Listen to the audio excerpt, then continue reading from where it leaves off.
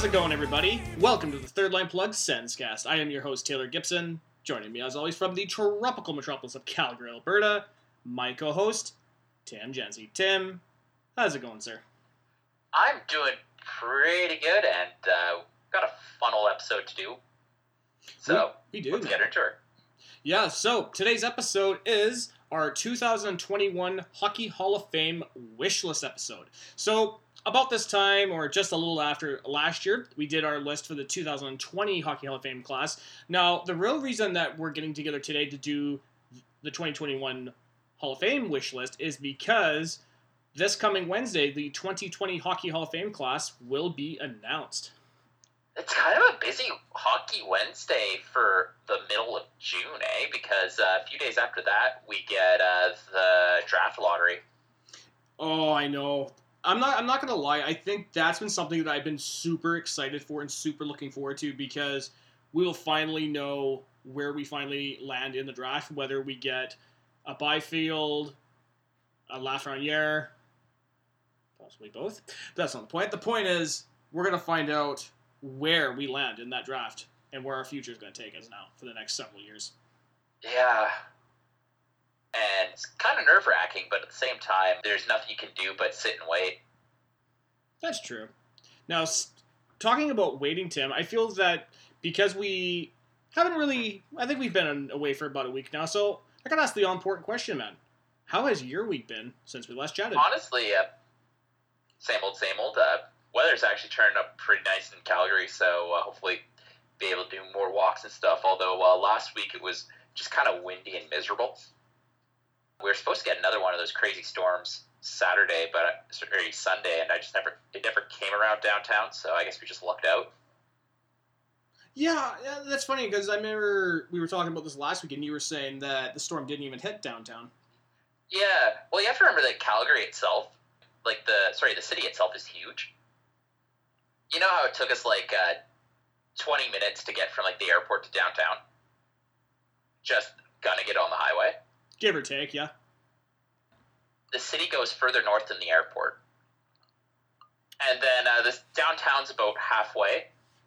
Then there's quite a bit more south. That's insane, man. I mean, I'm not surprised given how big Calgary is, but the fact is, like you're saying, right? Calgary is much, much, much bigger, so certain areas will be hit first, rather than just downtown. Yeah, or just not at all. So I probably could talk a little bit about my week, because, like usual, I'm not really up to too much. I finally got an email this past week about when we're finally going back, and it looks like September. We're officially going back for the first week of the school year, and I'm going to be talking to my boss here this week anyway to talk about the contract for this year. And outside of that, I got a chance to see some family this week who I haven't really had a chance to see in a little while, so that was always a good time. And nice. Yeah, just keeping her low key, Got a chance to see my dad yesterday, so that was really good. Also saw my grandfather, and everybody's doing good. They're still alive, still kicking. No COVID cases in our family as of this point. So at the moment, we're doing pretty good, man. We're doing pretty good over here. Yeah, it's I guess it's a bit tougher out here because, Calgary does have a bit of a bigger caseload, we don't live near our family anyway, so it is just kind of us in the apartment. But that's what the internet and Skype calls and that sort of thing are for. Yeah. So are you saying it's just not me that you're calling on Skype, Tim? Pretty much. So Tim, without further ado, let's get into our 2021 Hockey Hall of Fame wish list. So for the last couple of years, how we've done these episodes is that it's very simple. We've gone from 1 to 5 and ranked the players. Now, in the first couple of years that we were doing this, we would do most likely to least likely, and I believe last year was the first year we decided on a different format where picks 1, 2, and 3 will be players, pick number 4 will be a builder, pick number 5 will be a longtime snub, and for this year we're not going to do a 6th pick because it's honestly, there was just a lot of work that had to go into this, so we just decided we should do the top 5, and given that our top 3 is exactly the same, we're going to kind of do what we did with our top 5 Sens players, especially for the first and second pick that we had, because we just talked about the player itself. Now we're going to start off at number 1. Now this player is a first-year eligibility, and without question, this is the easiest slam dunk first ballot Hall of Fame ballot player, given that not only is he the most productive European player of all time, but he is also widely considered to be one of the greatest hockey players of all time, and that, of course, Jaromir Jagr. So Jagr went on to play 24 seasons in the National Hockey League with 9 different teams: Pittsburgh, Washington, the New York Rangers, Philadelphia, Dallas, Boston, New Jersey, Florida, and Calgary, recording 1,921 points in 1,733 games, while ranking in the top 2 for overtime goals, game winners, even strength goals, and shots on goal, while ranking in the top 5 in goals and games played, as well as assists. What's insane is he probably would have been willing to go longer, too, if a team would have taken him. That is true, but also I feel that, and we were talking about like his 1,900 points. Keep in mind, he took 3 years off from the National Hockey League. If he had not taken those 3 years off, he easily would have gotten to 2,000. There's no question. Yeah, and it was just kind of I remember like him taking the time off from the NHL, just kind of coming out of the blue, eh? Pretty much, because he had a really productive season in the 07-08 season with the Rangers, and then he just up and decided that, I want to go back to Europe, or in this case, in the KHL, and play for 3 seasons. But, his love for North America and the NHL, you couldn't keep him away for very long, because he did come back and he played a number of years. Now, as I said right off the top, he is one of the biggest no-brainers for a first ballot Hall of Famer, and not just because he put up a lot of points, not because he played a lot of seasons, but throughout his career, this guy was a numerous award winner. Now, here's a list of the awards he won. 2 Stanley Cups in 91-92, 5 Art Ross trophies, including 4 straight from 1998 to 2001, 3 Lester Beer Pearson Awards in 99, 2000, and 2006, and he was also the Hart Trophy winner in 1999. He was named to 13 All-Star games, including 7 first team. He holds over 20 NHL records, as well as 31 records with the Pittsburgh Penguins and 6 with the New York Rangers. And this is also a very fun fact to him. As of this recording, he is still the only player eligible for the Hockey Hall of Fame that is still actively playing in the Czech Republic. He's still going, goddamn. Yeah, so it's the man is pushed almost 50. And he's still going. Yeah, it's definitely someone who, it's a no-brainer. Be really hard-pressed to make a case against Jagr coming in. Exactly, and you got to realize Jaromir Jagr, after Mario Lemieux retired and just after Wayne Gretzky retired, without question, Jaromir Jagr was the best player in the National Hockey League. Like I said, the guy won 4 straight scoring titles. He was the league MVP, 3 Lester Beer Pearson Awards, and the only thing that really stopped him from being the greatest for longer was the fact that guys like Crosby and Ovechkin and later Evgeny Malkin came into the NHL. And even then, he was still putting up a lot of points. Like, even up until, like, in that 05-06 season, the first Crosby, he put up 123 points. 06-07, 96. Yeah. Like, those are nutso numbers. Yeah, in that 05-06 season, he still holds the record for most goals, I believe, by right winger for the New York Rangers, as well as most points by New York Ranger in the same year. Yeah. You have to wonder if, like, point totals like that are even going to see that in a modern NHL. I don't think so. And, I mean, you can look through a lot of the NHL records, most notably Glenn Hall, I think it's like 524 straight games. Like, that record is so out there, that will never be broken, just because teams now carry more than one goaltender. And when he made that record back in the 50s and 60s, the NHL, those teams only carried one goalie at a time. Yeah, so, like, no argument that Jaromir Jagr deserves his place in the Hall and will get it on his first shot. So we're going to move on to our second pick. Also, it's kind of funny that out of the players that, like, all the players that were taken ahead of Jaromir Jagr did have fairly productive careers, but just not on that level. Holy crap. No, but the thing is, and you often got to wonder where he would have been taken in the draft had he told those teams, if you draft me, I'll come over. Because if you recall, Pittsburgh was the only team he told that to. Everybody else, he said, yeah, you can draft me if you want, but I'm not coming over. Yeah, that is kind of funny. But it's like Owen Nolan. Like, all those other players did have good careers, like Owen Nolan and Keith Primo in particular. Mm-hmm. So moving on to our second pick, Tim. Now, one thing about these draft list, or these Hockey Hall of Fame wish list episodes, is that we never put any rules for duplicates. Now, both of these players are first-year eligibility for 2021, and there was some chatter online whether they were going to be first ballot Hall of Famers, because if you look at terms of individual awards, neither player has won much, although both did win the Hart and Art Ross in 2010 and 2011, respectively. They have 2 Olympic medals, 1 gold in 2006 and a silver in 2014. Neither of them have won the Stanley Cup, despite going there in 2011. And that, of course, is Daniel Henrik Sedin. Honestly, the story that got both of them into the same city in the first place is one that deserves to be at the Hall in its own right. That sounds like it's something straight out of, like, NHL 2000. That story, really, that's up there for draft day stories of just craziness and the story surrounding it. In hockey, you have that one. You have the Eric Lindros one. But if you look at North American sports, you have the Henrik and Daniel one, Lindros, the New Orleans Saints throwing, and I'm talking every single draft pick they had, plus an extra first rounder to get a running back named Ricky Williams. So I think that's a really cool story. Now, talking about Daniel Henrik Sedin, despite everything I was talking about right off the bat, both players have 1,000 points in their career, with Henrik having 29 more. Both men have played 1,300 games, all of Vancouver. Both have played in 3 All-Star games. Daniel played in 2011, 2012, and 2016, and Henrik played in 2008, 2011, and 2012. Yeah, and really the only thing that can hold them back is that lack of a cup. It is a lack of a cup, but I also think because they did so many things without a lot of flash. Like, they weren't out there. They weren't the most vocal guys in the world. They were just these soft-spoken Swedish guys who just went out there, did their job, put up points, and were beloved by the fans.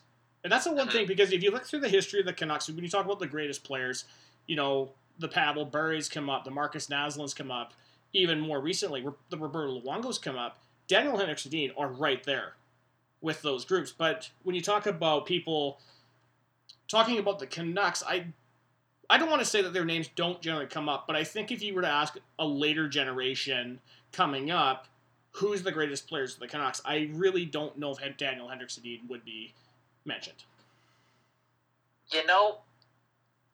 Honestly, I think they would, because when you look at those Canucks teams, especially around, in and around 2010, where the Canucks were a force in the Western Conference, it was Henrik and Daniel leading the way. The D-line was kind of covered in question marks other than Alex Edler and Kevin Bieksa. You had Kessler and Burrows were kind of your supporting offensive cast.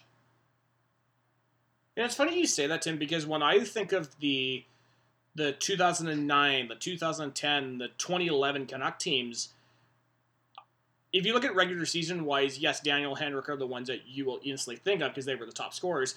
But overall, those aren't the players I think of. I think of the Luongos, the Kesslers, the Bieksas, the Burrows, guys like that who, I'm not saying they did more than Henrik, outside of maybe Roberto Luongo, who stole some games from the Canucks, but you look at how they played and you look at the fact that the media attention seemed to be shined more on them, whereas Henrik and Daniel, when it shined on them, it was like, yeah, it's just what I do on the ice, not what I do off of it. That's fair enough, but even in the playoffs, Henrik and Daniel led the way. Their leading goal scorer, Daniel and Burrows were the leading goal scorers, and Henrik was ahead in assists by, he had almost 20 assists. Offensively, they led the way. True, but when I look back on those playoff years, I mean, the only thing that really comes to mind is not so much their offensive production, it was the fact that when they went up against teams like LA and most notably Chicago, those teams played so differently against those guys. And, go back to those years, watch guys like Dustin Byfuglien just run right through them. because that was probably the one criticism Daniel Hendrick had on them was their lack of physicality, and especially when you got into the playoffs, where, like I said, teams tend to play a much more physical style, and I think at times Daniel and Hendrick that was maybe the one flaw against them was that their lack of physicality in their game. Sure, but at the same time, they produced. Yeah, I'm not questioning their production at all, but I'm saying when I look back on those years, that's immediately what I think of. Mm-hmm.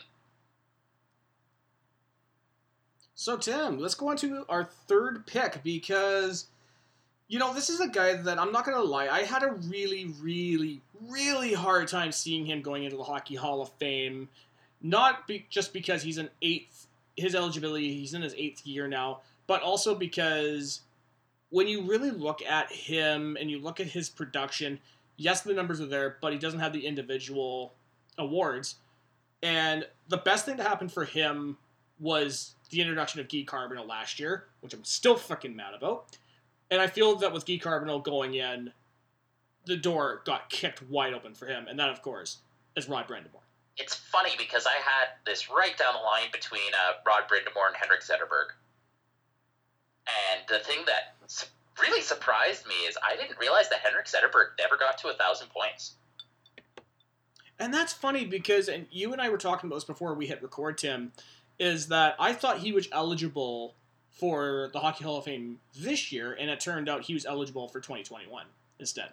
Yeah, and it was a tough choice because, Rod the Bod, he has 1,100 points in 1,400 games, while Henrik Zetterberg has 960 in about 1,100.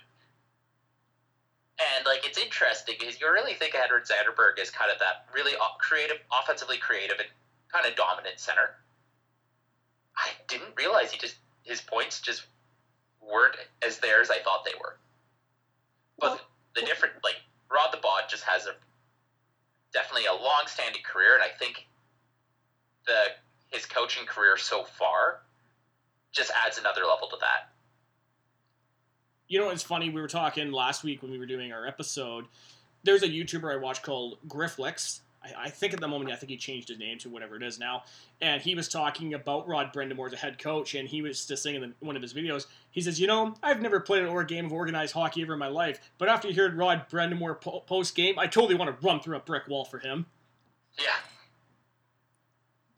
So let's talk a little bit about Rod, because Brind'Amour was one of these guys that when he was in the NHL, he was considered to be one of the best shutdown centers in the NHL. Went on to play 20 seasons in the NHL, recording 1,184 points in 1,484 games with 3 teams, the St. Louis Blues, Philadelphia Flyers, and most notably with the Carolina Hurricanes, where he won the Stanley Cup in 2006. He went on to also win 2 Selke trophies as Best Defensive Forward in 2006 and 2007, played in the 92 All-Star Game, and, like I said, won the Stanley Cup with the Hurricanes. Now, what's a kind of funny thing is we do think about Rod Brind'Amour as a defensive center. But he had the most goals on that Stanley Cup winning Carolina playoff run. That is crazy, but, when you go back and look at that 06 Hurricanes team, on paper, they were far from the best team you've ever seen. It's funny because you have to agree with, outside of, Eric Stahl, Justin Williams, Brind'Amour, and Doug Weight. Mark Recchi. Who did they really have? They had Doug Weight. Dougie Weight was they had Andrew Ladd, Mike Commodore. Yep, a young Cam Ward. Yeah, Corey Stillman in his prime. But yeah, it was just kind of a young Andrew Ladd. So it's just kind of a bizarre team. It is, but, you can look at the flip side and look at that 2006 Edmonton team, too.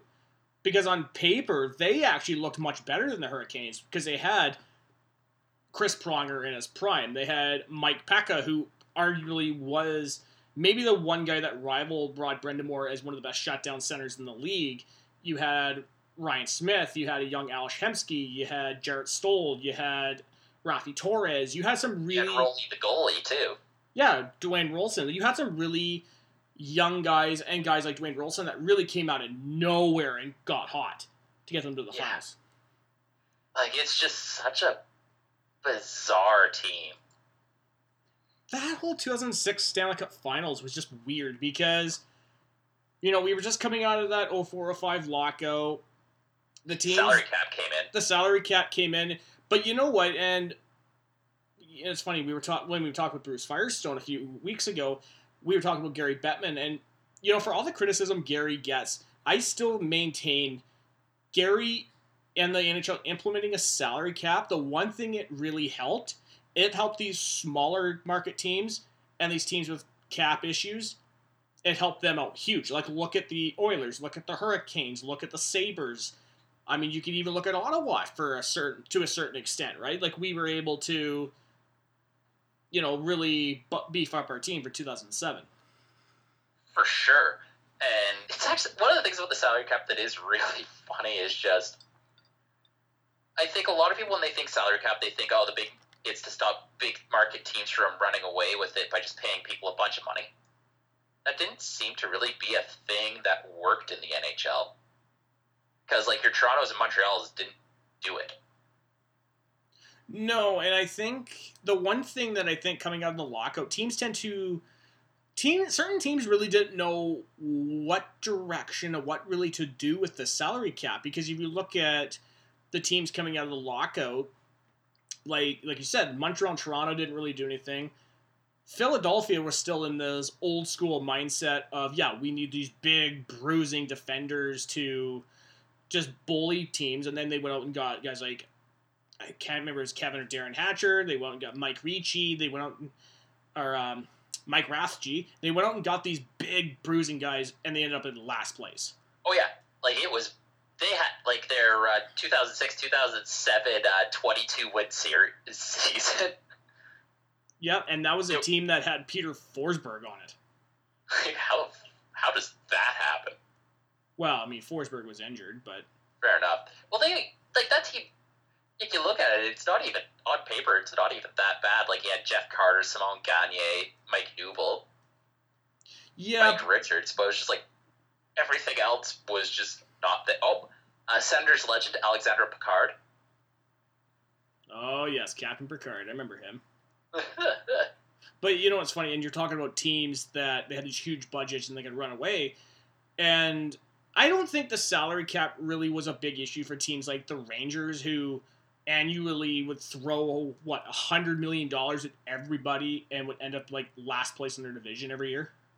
Oh yeah, because Glenn Sather finished his shopping day one. Yep. Yeah, because you look at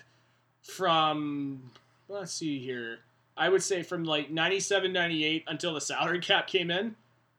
Think of all the money that got thrown around and how little they got in return. They brought in the Burres, they brought in the Fleuries, they brought in the Lindrosses, the Bobby Holik and his $9 million per year. I forgot about that. However, on the flip side, with the salary cap, the Rangers just continued to throw money, but they were a bit smarter with some of the signings they did. Most notably, they brought in Jaromir Jagr. That paid off huge for them. Yeah. They were able to have a very young Henrik Lundqvist on their team. They brought in some really key players. And then they decided, hey, you know what would be great? Wade Redden. Let's throw all the money at him. On paper, that seemed like a good idea. No, it wasn't. He was declining by that time. Actually, fair. Ottawa wasn't even willing to pay him that. And I think, and we're not going to have to go into that whole thing with who would we have kept, Redden or Chara. The fact that Chara's still playing, that's a pretty big indicator. Yeah. But at the same time, they did find a creative way to get rid of his salary. Mm-hmm. And now we can't do that anymore. Well, that's not true. Ottawa was circumventing the cap the last couple of years. Fair enough. One final thing about Rod Brind'Amour before we go on into the builders category is that Rod Brind'Amour actually holds a Philadelphia Flyers franchise record for most consecutive games played with 484. I wonder I guess for skaters, maybe it's easier to see these sort of Iron Man streaks because just the fitness level of these players is insane. Yeah, because I was trying to think, was it Horcoff or Cogliano that had the most recent Iron Man streak? I think it was Cogliano. Yeah, I think it was. I think you're right. I think it was Cogliano. It's amazing what some of these guys are built out of too. Like Boro being built out of frickin' Kevlar. I know, and then he finally found a way to put the puck in the net. Yeah. But no, Rob the Bod. I think he gets in. I think part of it is just because the 2021 class doesn't seem too strong either. No, it doesn't. But you know what? The nice thing about it is maybe 2021 with the more watered down talent that is eligible, maybe they'll finally look into the long-term snubs and say maybe we'll bring in a Fleury, a McGillney, guys like that. Yeah. So, Tim, we're going to turn our attention to the fourth pick for the Builders category. Now, I am going to let you go with your pick for the Builders category. This is going to be pretty off the wall, and please hold your comments about me being a corporate shill till the end. So, about 15 years ago, a little competition started on the CBC, hosted by a cheese company, Kraft Hockeyville. Since then, Kraft Hockeyville has every year they go into communities and they get statements about why they love hockey and how they play hockey in ways that Kraft can support the community playing hockey, be it upgrading the arena, doing critical repairs, that sort of thing. And most importantly, they bring an NHL preseason game to these towns.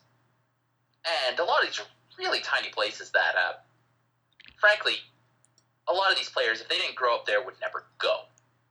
And it's just this really, really cool way of getting communities a chance to interact with their hockey idols and to really feel good about that Kraft dinner you just ate.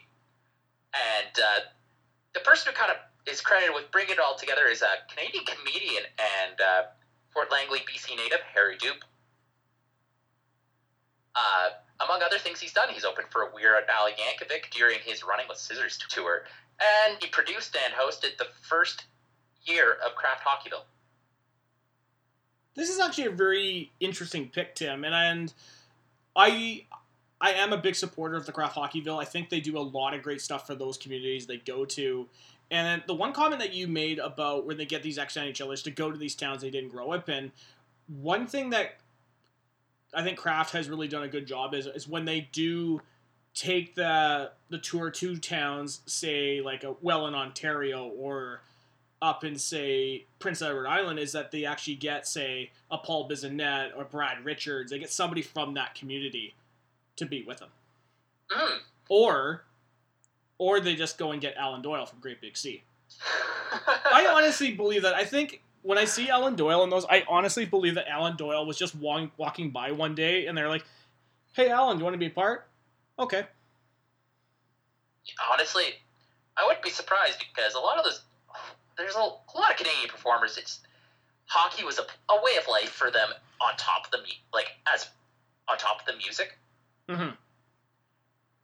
Yeah, and it's actually really funny just looking over some of the communities that were involved with Hockeyville, and I've either lived in a few of them or at least been to the arena. Like, for instance, the first one, the NHL exhibition game was held in Colchester, the Colchester Legion Stadium in Truro, Nova Scotia, which is Truro's a tiny little town. It's mostly known for, if you're going to Halifax on the Trans-Canada, you turn off at Truro. I believe that Jonathan Torrens actually lives there nowadays. Truro. Really? I think so, yeah. But when my older brother used to play hockey, sometimes we'd have to go up to Truro. So it's cool. It's like, oh, that's the stadium that got the Home Depot stuff. Yeah, and then I think Cowichan was actually involved with Hockeyville one of these years. They were, and actually it was funny where it was held. It was held in the parking lot of the Aquatic Center here in town, right across from Cal High. And I was actually working out that day that 5440 was playing a concert there, and I just happened to walk by. I was like, oh, that's 5440. And I continued walking away. Because I know for that year, and it's funny, Duncan is one of these towns because we have NHLers that are from the area. Like Doug Bodger is from Chemainus. Greg Corky Adams is from Duncan. You could have gotten, say, one of the Courtnalls who's from actually, well, I think Jeff Courtnall was born here in Duncan, so you could have gotten him. But I know that for that year they actually got Brendan Morrison to sign autographs for the fans. That's actually really cool. And it's interesting how often they come to the island, because I know Panorama won it too. So North Saanich. They did, and it's funny that the year they won that, I was actually going to go to that, but I started my job where I am now.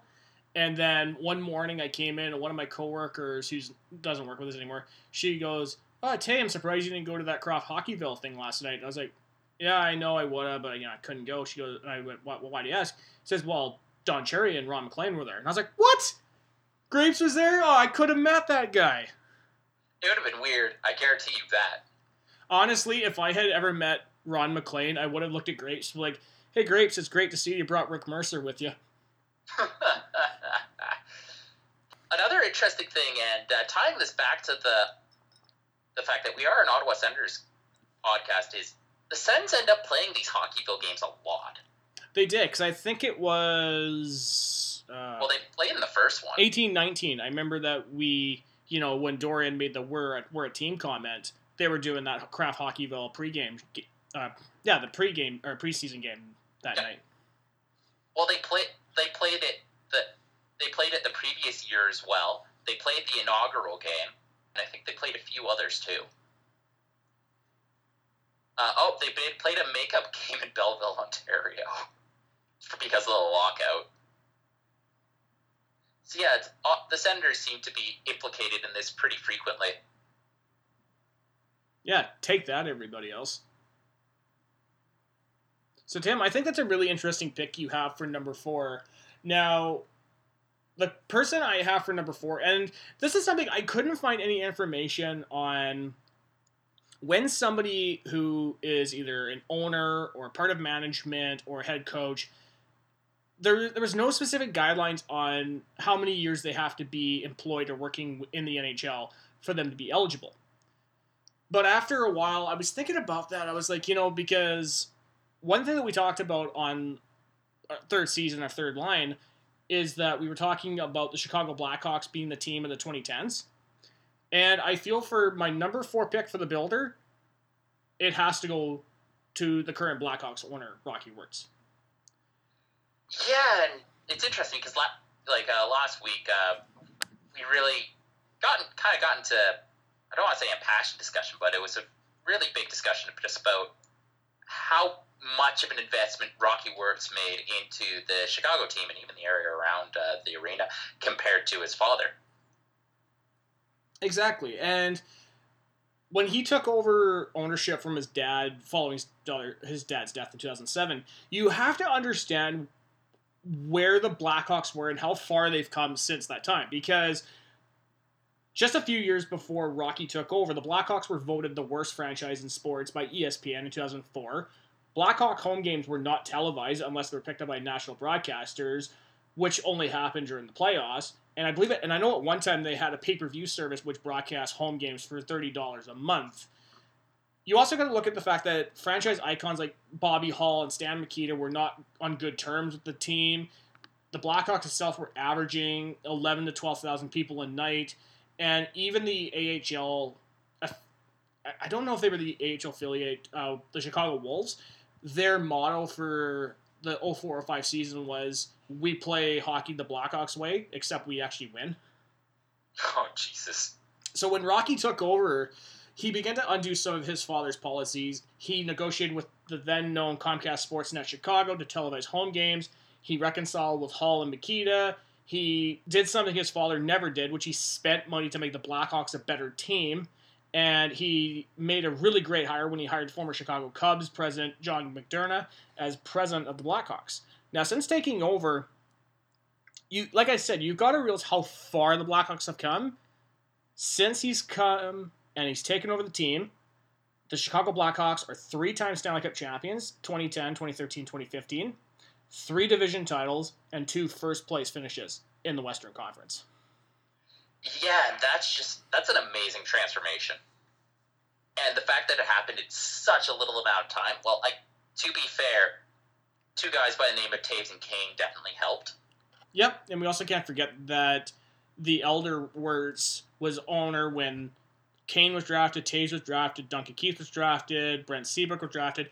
But the one thing that Rocky was essentially handed a very young core, but the one great thing he did is that he went out, and like I said, he went out and spent money to make the Blackhawks better. Like, he went out and he signed Marian Hossa. He went out and, brought in those kind of guys to build a great team around the Tains and the Caves in that team.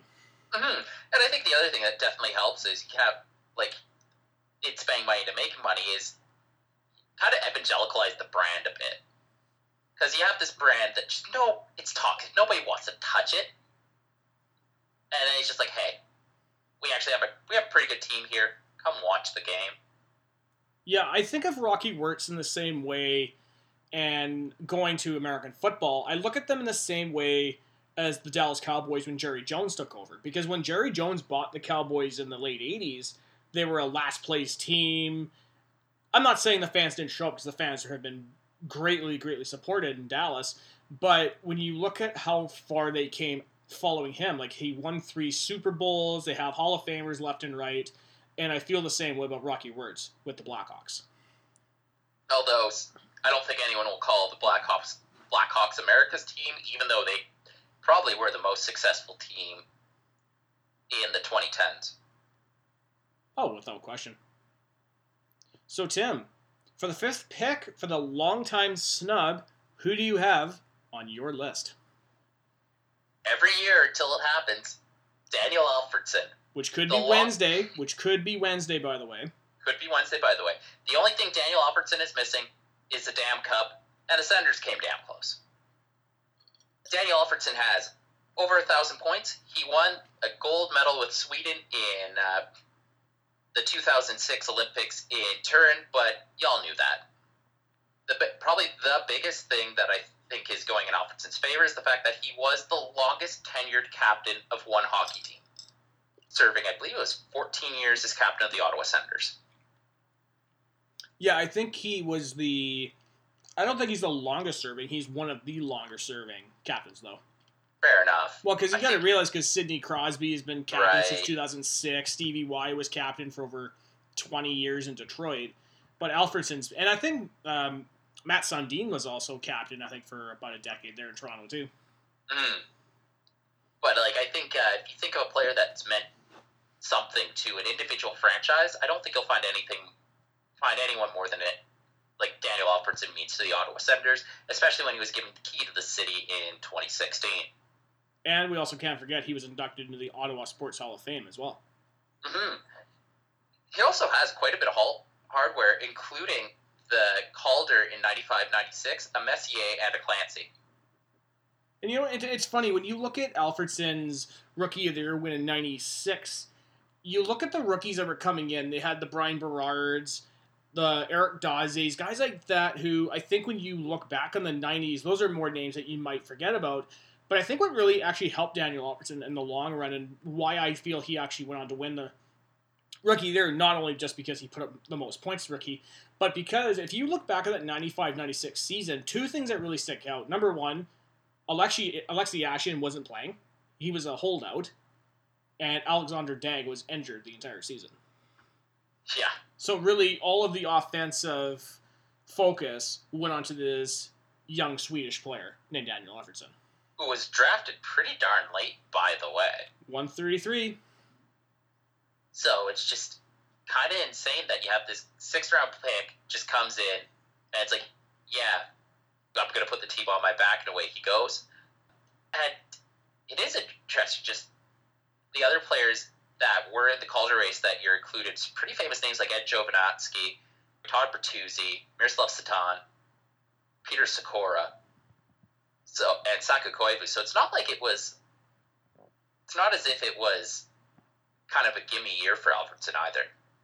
It wasn't at all, but the thing is, when you look at a lot of those guys, I think Jovanovski might have been the only player that logistically could have challenged Alfredsson for the Rookie of the Year, given that the Panthers did go on to the Stanley Cup Finals that year.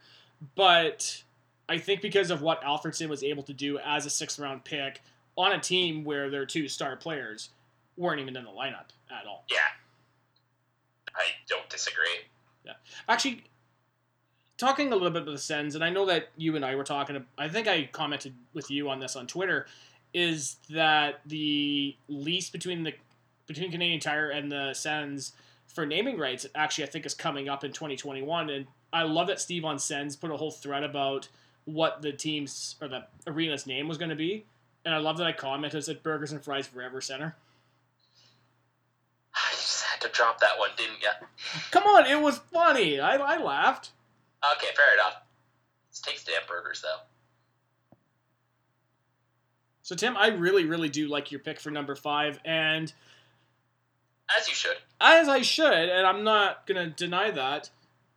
However, I think the reason I didn't put him at number 5 is because, the same way I didn't put him on last year, is because I felt that he was for sure going in.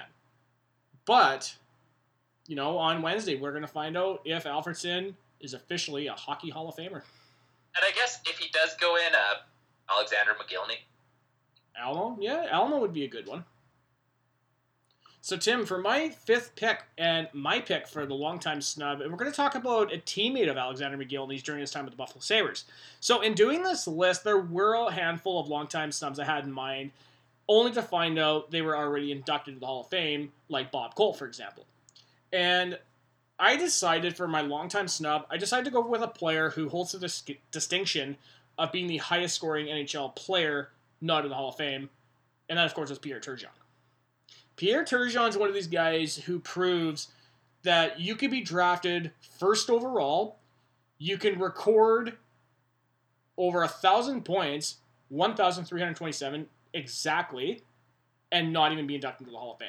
Well, what's insane is this guy had more points than games played. He did. I mean, think about it. The guy played 19 seasons in the NHL with 6 teams: the Buffalo Sabres, New York Islanders, Montreal Canadiens, St. Louis Blues, Dallas Stars, and Colorado Avalanche. And I also said he recorded 1,300 points in 1,294 games, including a career-high 58 goals, 74 assists for 132 points in the 92-93 season with the New York Islanders. He was selected to 5 All-Star games, won the Lady Byng Trophy, Lady Byng, whatever, in 1995. And when talking about Pierre Turgeon, there's a lot of things that hold him back from being inducted to the Hall of Fame. And as a lot of players, like the Keith Tkachuks, like the Chris Osgoods, guys like this, there's a lack of individual awards. Turgeon doesn't have a Stanley Cup. But I think... And no medal. No medals.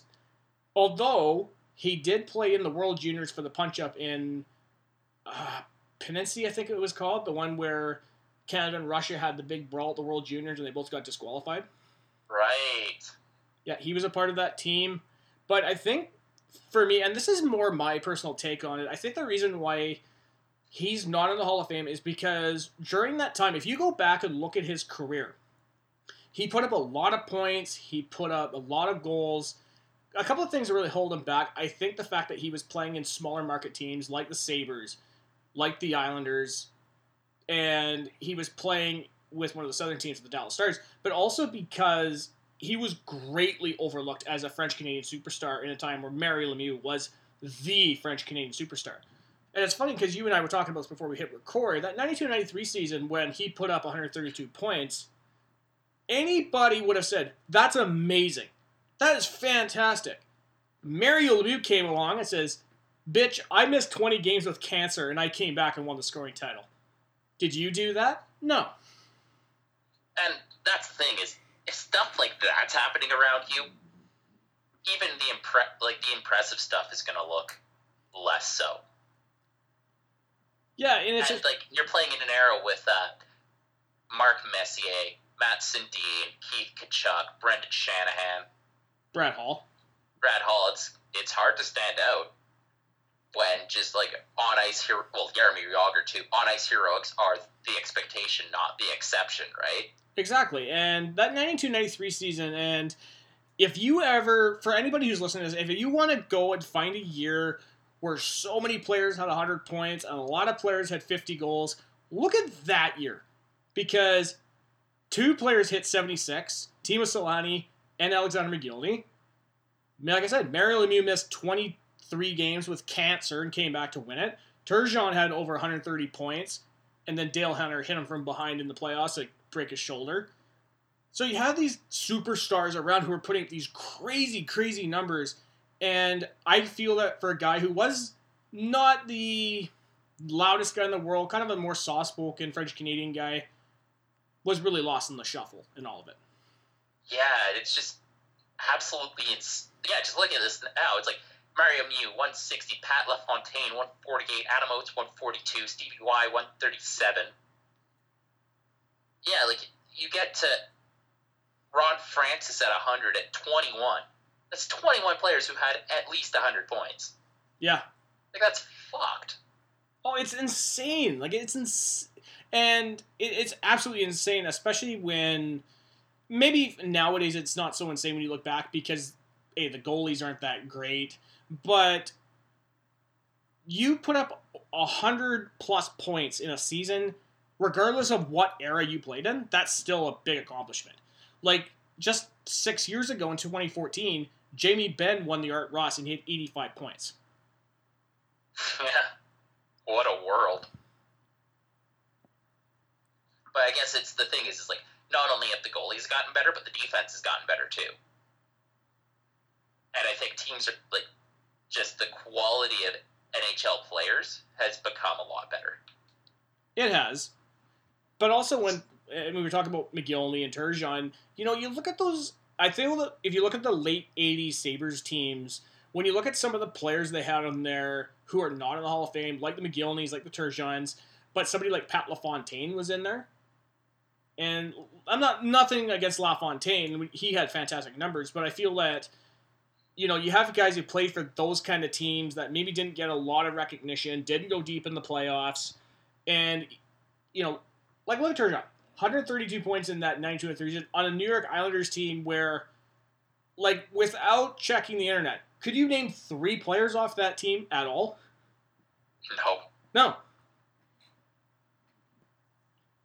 So that's all I gotta say about Pierre Turgeon. I know one day he maybe gets in the Hall of Fame, but that's going to be my pick for the 2021 Hockey Hall of Fame class, Tim. I think it's a pretty good one, too. You know what's actually kind of crazy just to think about? What? Now talking about that Jamie Benn's 87-point Art Ross. Yeah. There were original 6 years where the Art Ross player had more points. Yeah. Like, let's just walk with that for a bit. So, Tim, I don't have any more comments to make if you just want to head on to a close for another evening. Yeah, let's do it. Well, guys, thank you so much for listening to the Third Line Plug Senscast. I hope you've enjoyed it because, believe me, Tim and I love recording it for you. We're on the National Podcast Network. You can find our page on nationalpodcast.network, where you can find our links to iTunes, SoundCloud, and Google Play. We're also on Twitter. At Third Line Plug is our Twitter handle. Tim is at M91HoneyBadger and at Great White Gipster, GR8WATE Gipster. If you want to shoot us an email to talk about the 2021 Hockey Hall of Fame wish list, shoot us an email, thirdlineplugSenscast@gmail.com. Until next time, guys, I am your host, Taylor Gibson. This has been Tim Jensen. Go Sens, guys.